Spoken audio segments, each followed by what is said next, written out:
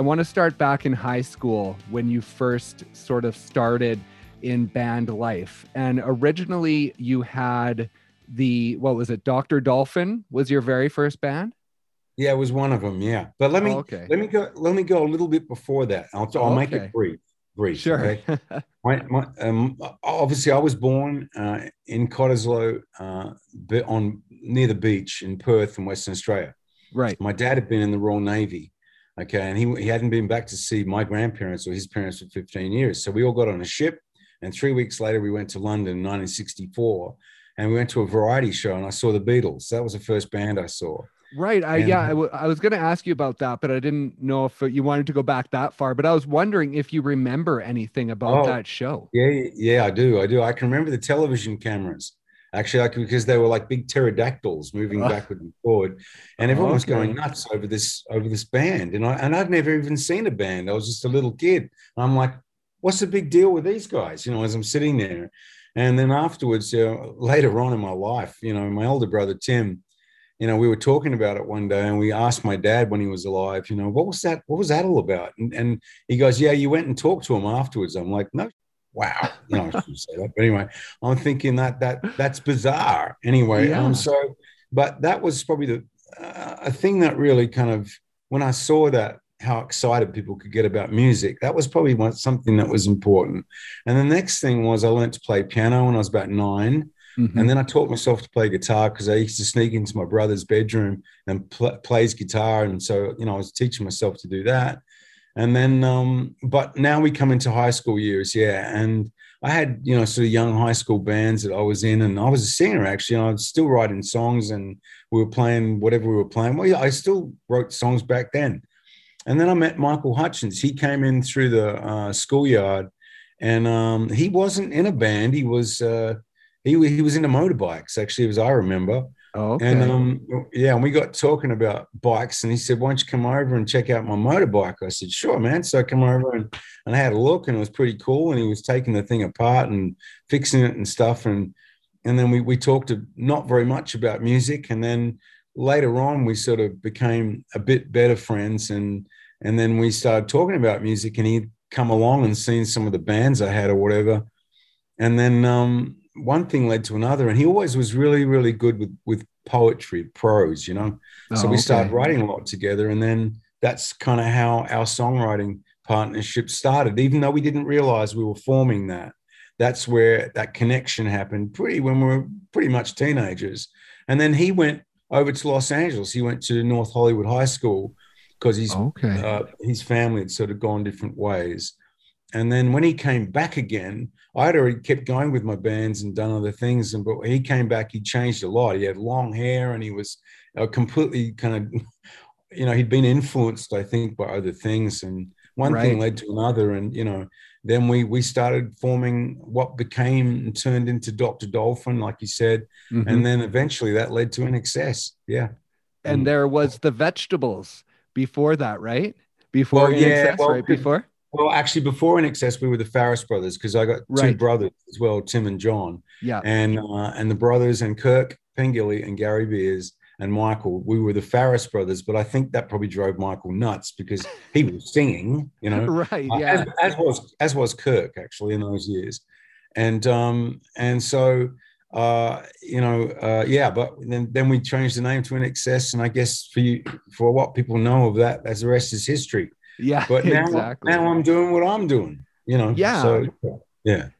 And let's talk about what you're doing. So, In Excess, following Michael's passing, had a few different singers. You guys kind of continued for a little while. Your last show was November 2012, I believe. I think that sounds about right. Yeah. Right. And then since that time, have you been writing for yourself? Because I know you've done a lot of producing and writing for others, but during that time as well, were you doing a lot of writing for yourself, getting prepared for an eventual release, or did that come later on? Well, when I look at awards and accolades and things, all I can say is, and I've been fortunate to have had these things during my career and my life, is Right. that an award, like let's say a platinum record, is no use to you unless you have a life to hang it on.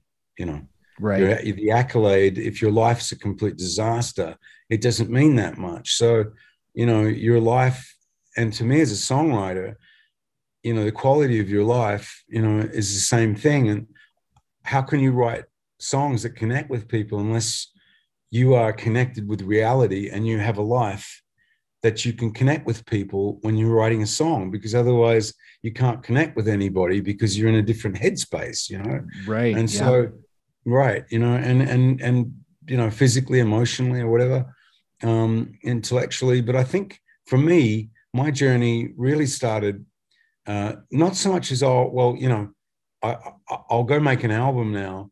As you had pointed out, and we've been talking about, I've always written songs. And even during that period, even way back when, before INXS stopped performing, I was still writing in the old days. And I didn't necessarily use those songs with Right. anybody. I just kept them in the background, like on the shelf, you know. And then I realized as it went along, I thought, well, you know, I've made all these sort of recordings of songs, and there were new songs, very new songs too, but they all sounded different because they'd been recorded with different instruments on different machines over different eras and time. Some were old analog recordings, some were very modern digital recordings. I didn't know what to do with all these recordings, and because they sounded all over the place.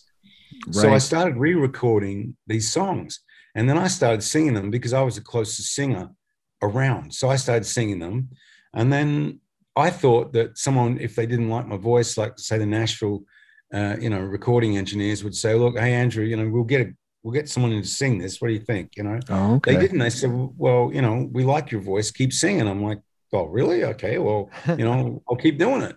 But the real game changer for me came when I took a horse riding holiday trip with my wife, Marlena, who's from Dayton in Ohio.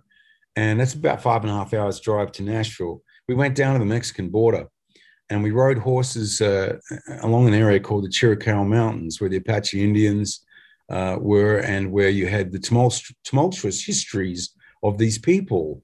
You had the U.S. cavalry, places like Apache Pass, you know, Cochise's stronghold, the old abandoned U.S. cavalry forts. You had the Mexican people across the border, and the old days of Mexican army. All up the road, you had Tombstone with the cowboys and outlaws, and you had the settlers trying to make something, a life amongst all this chaos.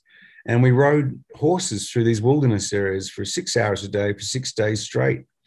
And at the end of it, I came back to Nashville in a writing session, and the first song I think I wrote that became the beginning of my album was Apache Pass. I wrote that with Frank Myers, and Right.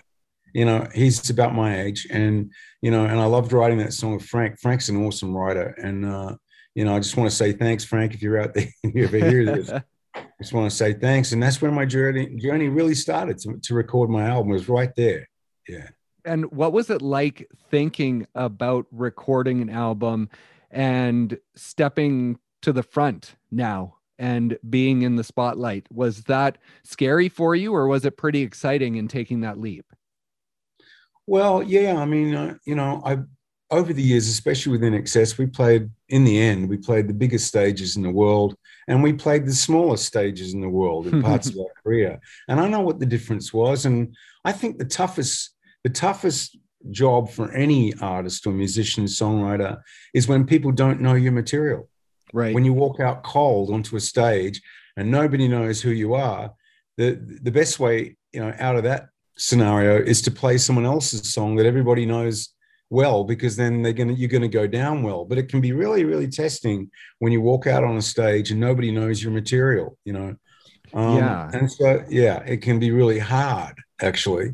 And because everyone's like, what's this? You know, and it's sort of yeah, bit nebulous at first, but I'm fortunate because of my background that I had with INXS, where I have those songs I can draw on that I wrote or co-wrote, and you know, I wrote a lot of them. So to me, it's important to me to keep that in the back of my mind. But I've been really enjoying the journey. I have a fantastic band of musicians, country musicians, playing with me at the moment. I'm having a great time.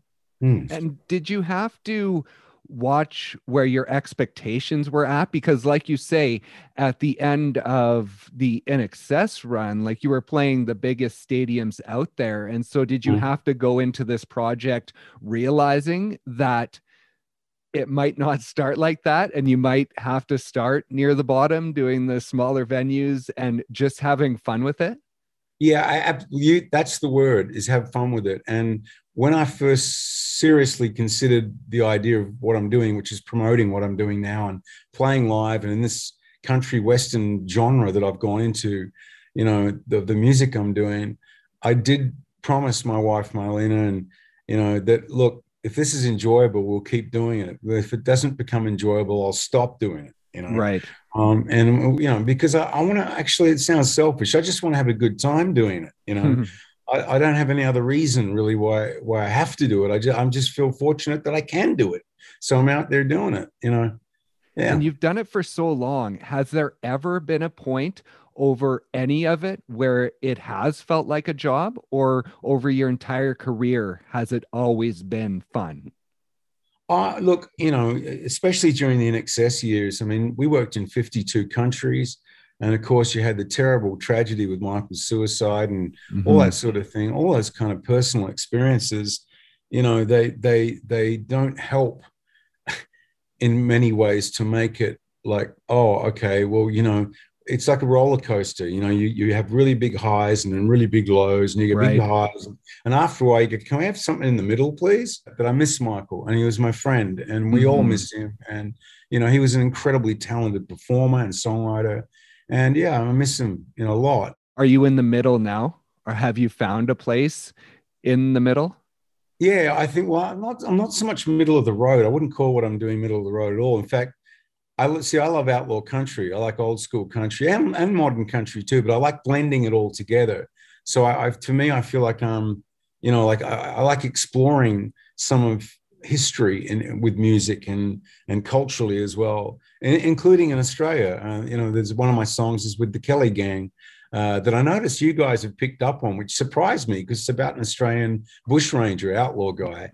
Right. And I noticed that Canadians are really curious about that song. And to me, I was like, that's the last song that I thought, Canadians would be interested in because, it's a song about an Australian bushranger. What has been your reaction to how people have taken it? And you released your EP first, which wasn't necessarily the plan, but with the way everything worked out and the response from how Right. it went and with the releases and what people are saying, how does it make you feel? Well, yeah, I'm actually quite excited. I mean, so far, so good. I mean, when I embarked on this, I didn't, like I said, I didn't want to, I didn't expect anything really. I just wanted to make music because I was enjoying it and I was stimulated intellectually and as a songwriter because I finally had boundaries of how I would write my album. Before that, I wasn't sure. I didn't want to do the pop thing of just getting 12 songs that would suit, some sort of chart genre and then Right. throw that out. I didn't feel comfortable with that. I could have done that. That's not quite what I wanted to do. When I suddenly realized that the cultural part of it, both Australian culture, old world culture, and US, Canadian old world culture, the bringing of instruments in from Europe that became country folk music and all that sort of thing, and then turned into inspiring people like Willie Nelson. He wanted to be a cowboy. That way I thought was always curious. And I have a farm that I live on, I've owned for many years, and I have cattle and grains when it rains. And I really am a cowboy, even though people don't think of me like that. And, I've fallen off horses and I've mustered cattle. I've done all kinds of things. So when I did this horse riding trip, it just suddenly I realized, you know what, Andrew, you need to combine all this stuff. You need to be who you are in your time. But at the same time, I'm talking about an older time, a frontier time, pre-electricity even. Right. And I've seen some articles that say there was one that I think the quote was sort of like, it's surprising that the album doesn't sound like INXS. And I was kind of surprised at that because I don't know why people would just automatically think that it's going to sound like that. So was it your goal to create something that was your own, that was very personal for you?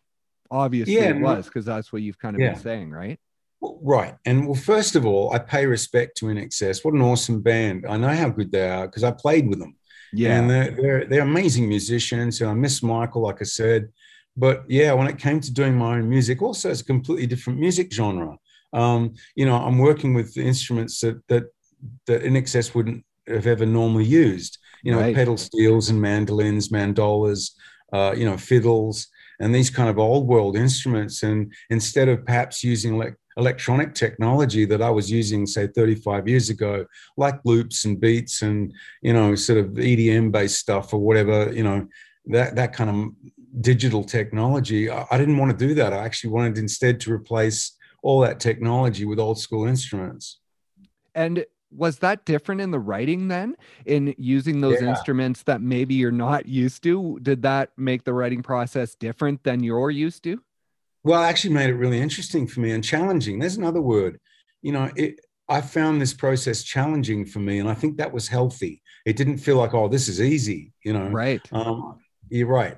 For me, a lot of it, and I had an awesome group of musicians, to work with in Nashville. A lot of them were legendary players and incredible session musicians. And Larry Beard there from the other side of the railway tracks in Nashville. Larry and his family have an awesome little studio, and I basically work with this sort of family unit of people, all know each other, and they helped hugely for what I was trying to do. And I think it was kind of interesting because I think they began to wonder, what are you trying to do, Andrew? Because when I started recording, and there's some of the songs that I've tracked there that I haven't released too. There's a lot of work that I've done that's still, like my EP that came out, and that was because of the pandemic. Mm-hmm. The first thing that happened to us all in life is that with the pandemic is you worry about your health, your family, your job. You don't worry about Andrew Farriss's album. That was why I stopped trying to put it out. And I thought, what do you do with this? Your first plan is to change your plan, right? Yeah. You know, And what was the thought about the timing now? Because the pandemic isn't over by any means. So, what was the thought in the timing of putting it out now?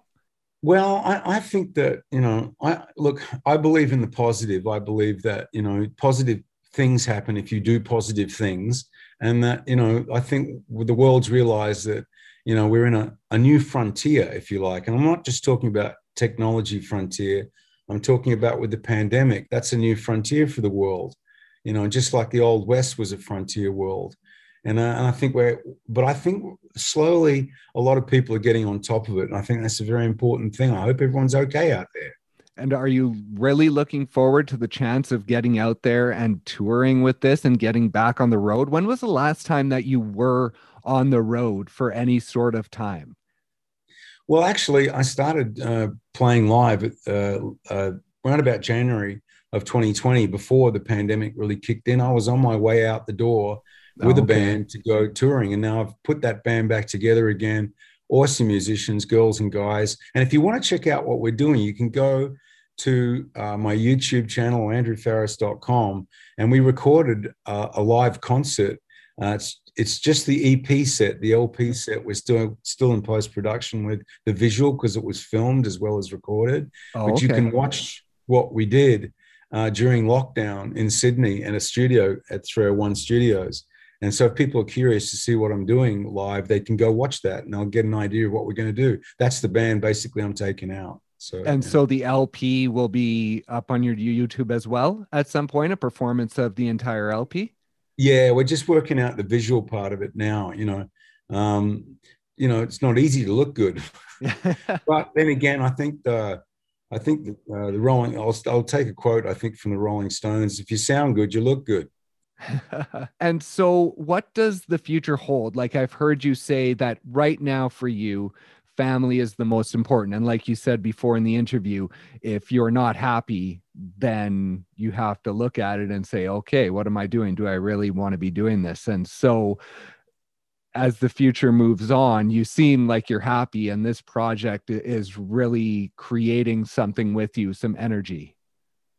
Well, absolutely. And the other thing is that I have to make sure that people are enjoying what I'm doing, and if they're into what I'm doing, that'll be encouraging for me to keep doing it. You know, if people shrug off whatever I'm doing, then I'll say, well, that's cool. I'll go do something else. You know, it's pretty, I mean, it sounds a bit basic, but that's the way I look at it. And plus, I hope restrictions can ease for us all around the world with travel, and it's not, you know, a continuing nightmare experience. But I'd love to come and play for you guys over there somehow, sometime soon. You know? Yeah, definitely. And how different is it, the feedback these days as opposed to the In Excess days? Because that back then you didn't have social media, you didn't necessarily have that connectedness to the entire world. So now that you have that, how different is that for you as a musician as opposed to back then? Right. Yeah, that's a very interesting question. I've talked a little bit about that recently. I think all I can say is for young people, I think it's fantastic. I think for this younger generation of people, it's a wonderful thing because they can make their music, for example, in a bedroom or on a laptop or something, and then that can go out all around the world. And then, you know, they can go when they could get off a plane in another country and everybody knows who they are. Mm-hmm. And that's actually incredible. Those bridges, those cultural bridges and musical bridges are really quite amazing because of technology and electricity and all the rest of it. But in the older days when us guys, with the INXS guys, were doing what we were doing, we'd go to say do a US radio interview and they'd go, "You guys from Austria?" And then we're from Australia, you know, this kind of stuff, you know, and nobody knew, you know, we were all just foreigners and strange people with strange accents, whereas the world's a bit small like that now because of the internet and whatever. And everything's instant, you know, it's just right there, you know. And so you don't have to physically do so much, you know, like most of our journey when we were younger was always physical. You physically had to do everything, you know, you couldn't let electronics do it all for you. Yeah, exactly. It's a much different time. And I heard you say in an interview that your fifth album within Excess, that hit really well in America, Listen Like Thieves, when that hit and you got the phone call, you had this feeling like it wasn't like jubilant. It was more like, is this it? Like I've been building up my entire life to be successful, to find the success, and now I have it. And that feeling of, is this it? Is this the pinnacle? And so I wanted to ask if you ever were able to internalize that, and if you ever sort of figured that out emotionally in moving past that.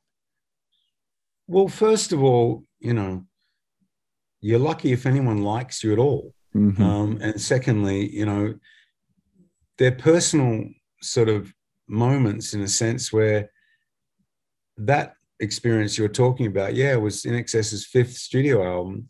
And we'd had hits prior and, you know, in different countries, including Australia and around the world, and top 40 hits. And I remember, you know, off our first international release album, which was Shabu Shabar, I remember Bruce Springsteen covered Don't Change when he came out to Australia and all this sort of thing. And so we knew that we were gaining more and more attention, but it was that fifth album with that song, What You Need.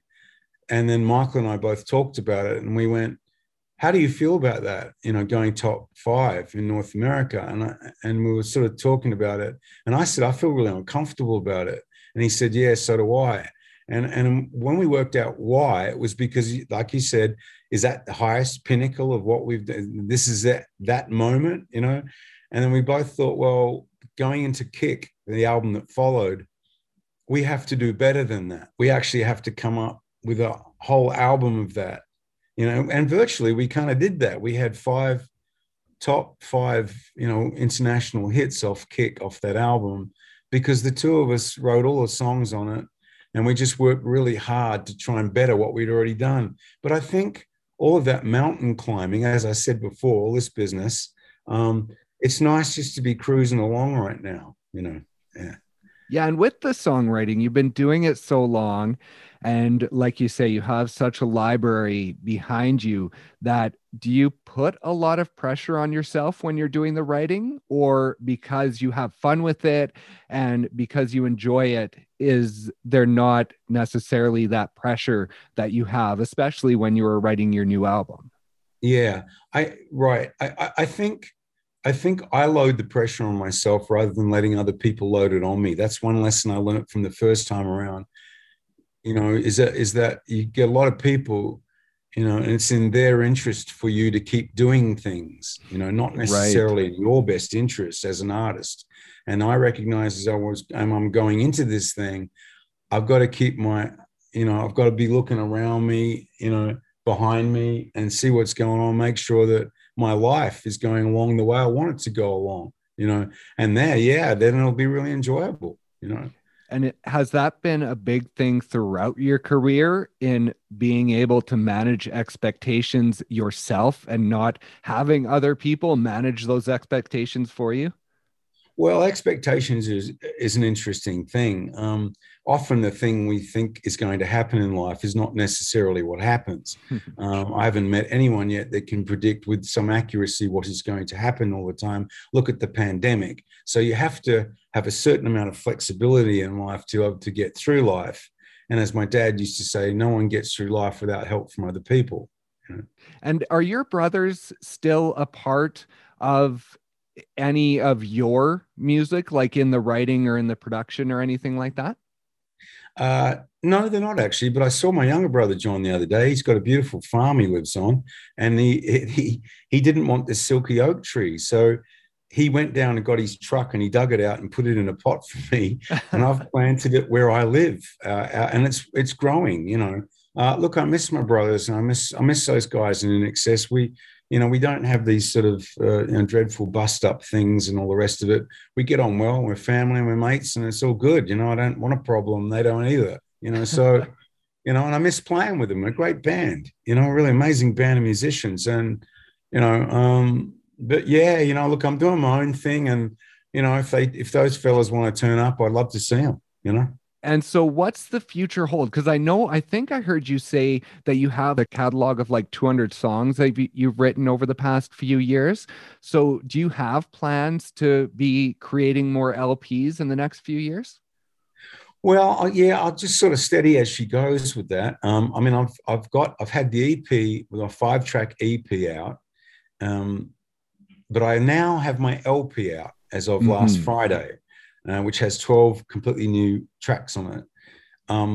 And so, yeah, and it's a whole different thing than the EP I had out.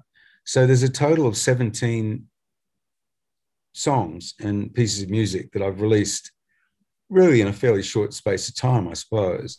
Mm-hmm. But yeah, I've got more songs. I've always worked like that. I remember, I think it was the song New Sensation on the Kick album that I'd actually written the music for back in 1982. Oh, wow. And yeah, and someone said, one of the record producers that the band had worked with said he sort of felt sick because he said, I didn't know you had that song. I said, well, you didn't ask me. And so, do you have others like that come up now when you're in this process? When you had this album with your producers, was there anything that came up that you weren't necessarily thinking of using, but that came up and they were like, "Oh, well, why aren't we using that?" Well, yeah, I produced my own album this time around because I had a definite idea of what I wanted to do. But next time around, I might actually get a record producer. Sure, I just don't. I just don't want to suddenly become, I don't know how to put it. I want to stay true to what I'm doing at the moment, which is exploring culture and trying to connect.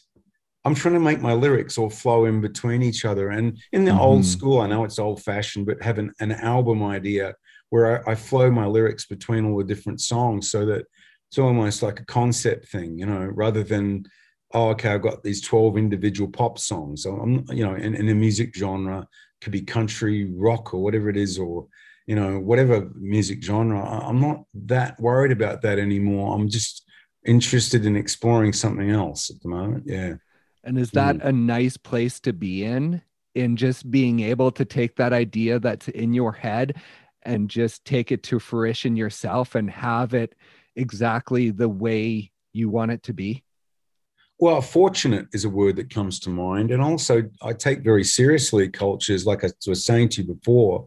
I have family and friends all over the world, but I have family in, US and England and in Australia. And, yeah, I worked in 52 countries, and I take other cultures very seriously.